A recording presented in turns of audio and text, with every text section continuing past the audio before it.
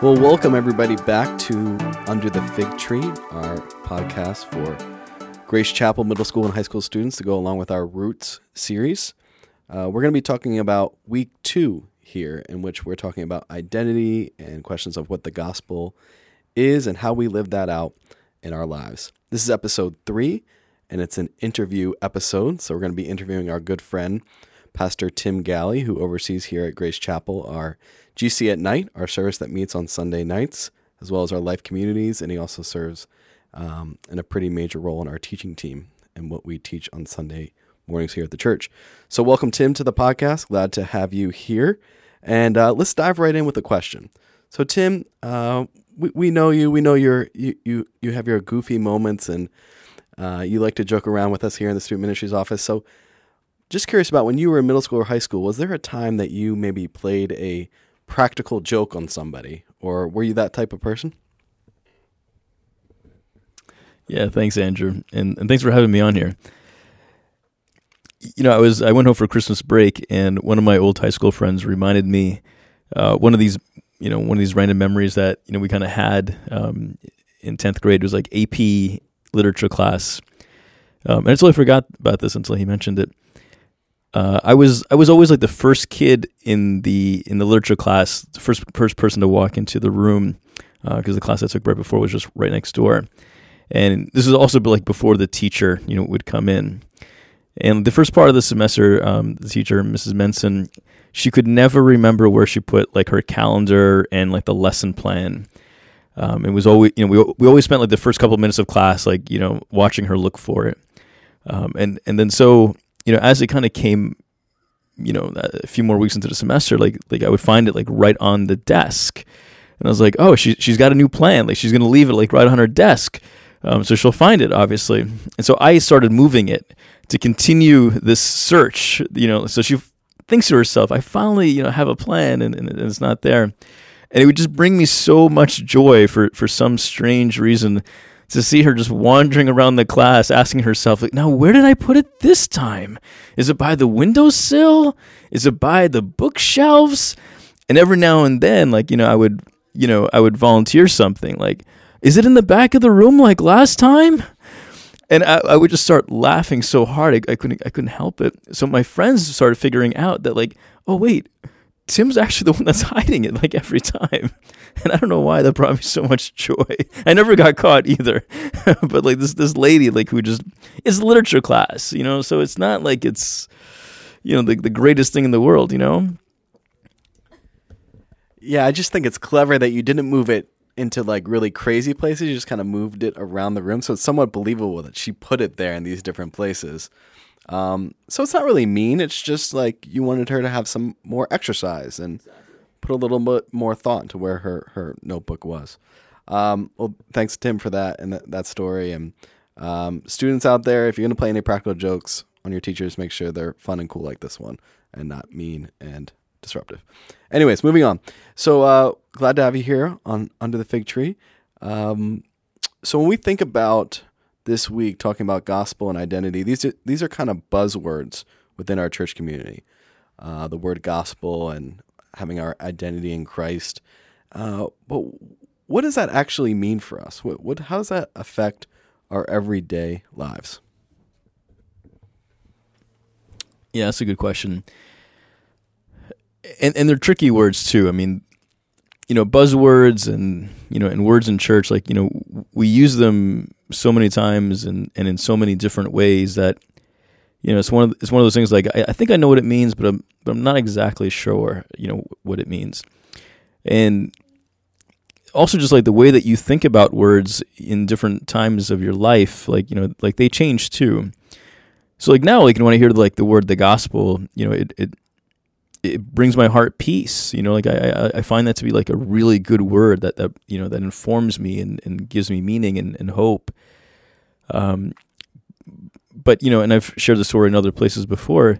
When I was growing up, my middle school, high school years, I really did not like going to church. I didn't like this idea of being a Christian.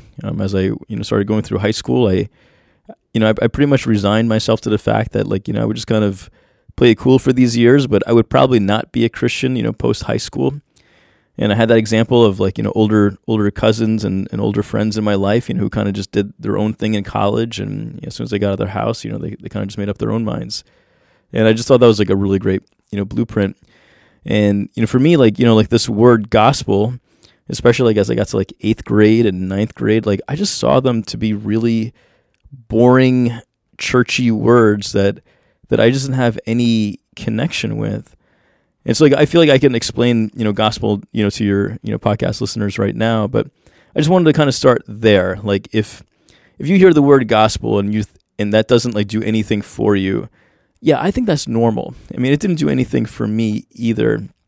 And, I had all these negative feelings and, for a long time, memories like attached to these words, where I looking back on it, like I came from a really, really conservative church, a bit different than our current church here. But like where we would have like, the angry youth pastor, pounding, it wasn't like exactly a pulpit, but like, kind of like this table that he would speak out of, and like, it's the gospel of Jesus.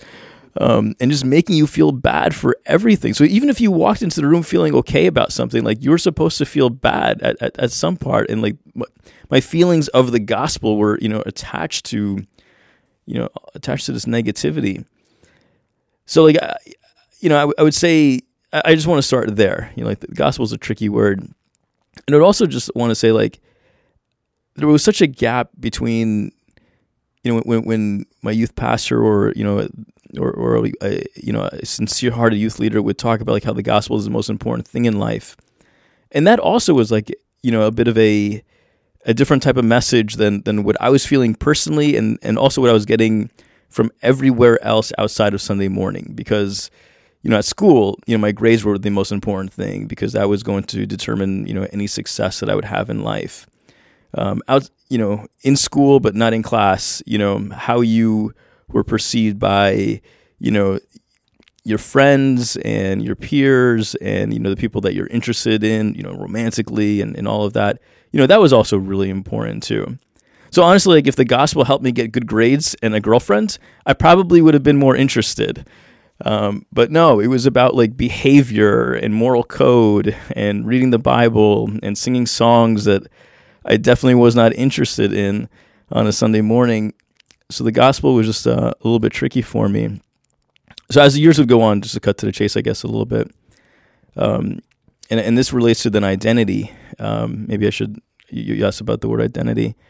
Of course, like as a normal 15-year-old, I didn't really think to myself, like, what is my identity? It's just like one of these things that you just go and do. Like what am I about? Like you don't really ask yourself the question. You're just kind of trying to figure that out. I would try different things and different interests and different musical tastes, and you want to be somebody special like in your school and in your peer group. And when I got to middle school, I realized that I wasn't going to be a star athlete. So like I wasn't going to be that guy. I wasn't going to be I did well in school, but I wasn't going to be the valedictorian, so I wasn't going to be that guy.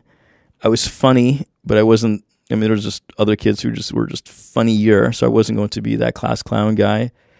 And you're trying to figure out like who you are and what you're good at and what you could be the best at, and there's like this evolution of thought, throughout your high school years where like you don't actually have to be the best at something. You figure out later like, well, I just have to be good at being me. And that there's a whole bunch of things attached to that. And there's like also like a freedom that you get from that. Like, oh my goodness, I don't have to compete with everybody. Like I can just be me, and like I happen to be good at these things, and hopefully I can grow in these things. So like identity started looking a little bit different for me, between 9th grade and then say 12th grade, which is also around the time that I actually started becoming interested in my Christian faith, like my junior, senior year of high school, where I was really sure, like I was saying before, that I was not going to be a Christian because I felt like the world was messed up, I was messed up, and everything I was hearing about church wasn't really that appealing. But when I started appreciating that God wasn't obsessed with my behavior, I started to think like, oh, so he's trying to do something about this messed up world, and that is the gospel, bringing redemption to the brokenness, bringing redemption to the brokenness in my life, bringing redemption to the brokenness in the lives of others. And I saw a lot of that brokenness. Like my friends' parents were going through divorces, and you go through 10, 15 years of like knowing somebody, and you never see your friend cry.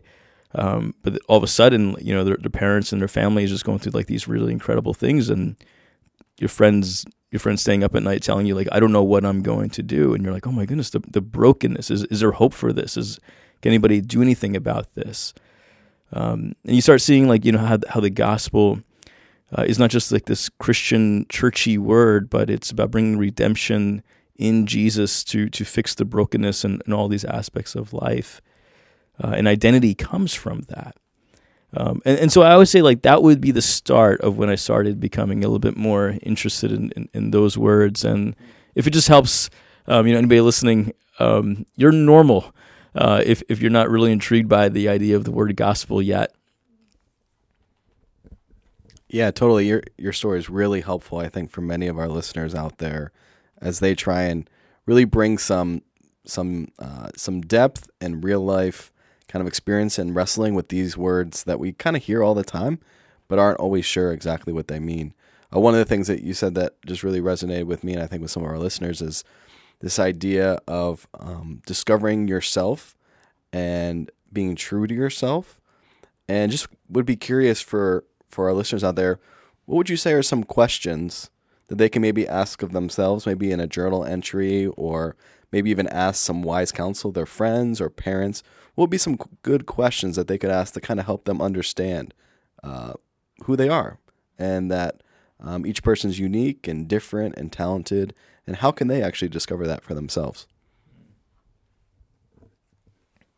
Yeah, that's a good question too. For those who journal, or for those who journal like on their on their laptop, type of thing, or on their phones, I think asking yourself these questions are really helpful too. Like, I think one of the questions would be, when I have time to do something that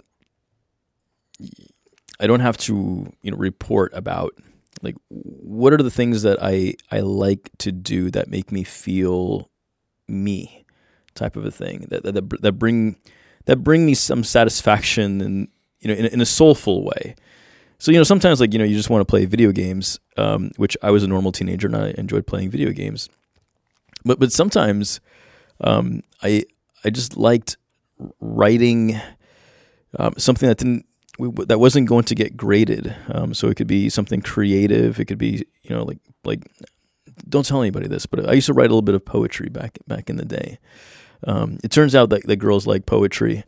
And when you're not really good looking and you're not really great at sports, hey, poetry might help. I think it also became a theme in the movie Spider-Man, but so it's not just me thinking these weird things. But I realized that I wasn't bad with words, and as I would kind of write and journal and all that, like I realized like I actually like words, and I'm not really sure I'm into poetry anymore, but like I like how words work. I like how words fit. I like the power contained in them. And I, now, fast forward, all these years, and I find myself, as a pastor, and, I get to preach sometimes, and, I really feel the power of words. But I would tell you that I started discovering that, in my adolescence, along with all sorts of things. So like you have your own thing, and other people have their thing. If I can relate it to sports, like I really wanted to be Michael Jordan, but I wasn't 6'7", and I didn't have that much athletic talent in when it came to basketball. But it turned out I was a decent tennis player, and thankfully, like the really great athletes didn't play tennis, so I got to be really good at tennis. I know I'm not supposed to say it like that, but like that's just kind of the reality of it. So you just kind of find the things that you ask yourself, like what brings me joy, and like what do I like being good at, and also just stop wasting your time on the things that you weren't meant to do. I wasn't meant to dunk a basketball. Like It just wasn't in my in my life trajectory in that sense. But I was meant to do other things, and realizing and discovering that felt really good. Yeah, I love that kind of realization that you had about kind of this attraction you had just to words and the power that words can have, and the power that words can have even to fix some of the brokenness in our world. And you get a chance to do some of that on Sundays. And I know you also have kept a blog from time to time. What would you say to once you kind of find that thing, right? You find either it's words or maybe it's science or maybe it's business or something like that. What's sort of the next step if you want to kind of connect those things to what the activity of God, to what God is doing in the world, to the fact that we believe that God's redeeming the world, that we feel like that's the heart of the gospel? How do you connect kind of those gifts and talents to what God is doing?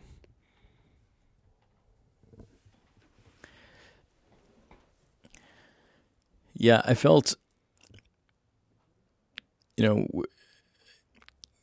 my 15, 16-year-old mindset that I just wanted to figure everything out by myself, and I felt a little too good to take advice from people and all of that. And thankfully, I matured from that, because that's like a really bad place to be. So I would say you want to find people who are on the road with you, that can help you. And even if they're not great at what you're trying to be great at, they probably know a lot about it. And that's something that you want to start talking to, your parents and, the people that are just kind of in your life, like your small group leader, your youth pastor, and coaches, teachers, like people that you just feel that they may know something about this, and you ask them easy questions like, hey, I'm interested in filmmaking. Like, what do you know about that? Are there YouTube channels? Are there podcasts? Are there books? Are there friends that you have that you think could give me some advice? Where would you start? And just kind of keep going from there, because you usually make some really great connections, which lead you to another great connection. But you have to ask people, either ahead of you in the journey, or people around you, even if they're your peers, and just open up a little bit. Like, there's a little bit of vulnerability because you feel like you're a little bit on the record, but there's a lot of goodness in that too. There's community that's found in that. There's less of that loneliness of like nobody can really relate to what I'm feeling or what I'm wanting. But when you kind of just find a little bit of that grasp of it, it's good to open up about it. Yeah, I think students. Those are some great kind of insights for some practical next steps for you as you begin to discover who God has kind of created you to be. To seek out some wise counsel, to seek out some folks around them. Maybe ask them either one, kind of, what do you see me being good at? What do you see me having unique gifting and talent in? And two, if you've kind of discovered that for yourself, maybe asking some folks who are doing that, how you could kind of get into that field, and how you can make this world a better place. Not just because we need to make this world a better place, because that's a kind of cliche, but because that's really what God wants. That's his heart, is for people to feel healed from the brokenness around us, and he entrusts that mission to us as Christians. Well, thank you, Tim, for joining us here on the Under the Fig Tree podcast. It was great chatting with you, and we look forward to next week, where we'll be having a Lectio Divina and another interview with Pastor Jim Ennis. Thank you, everybody, for tuning in, and we'll catch you next week. Bye-bye.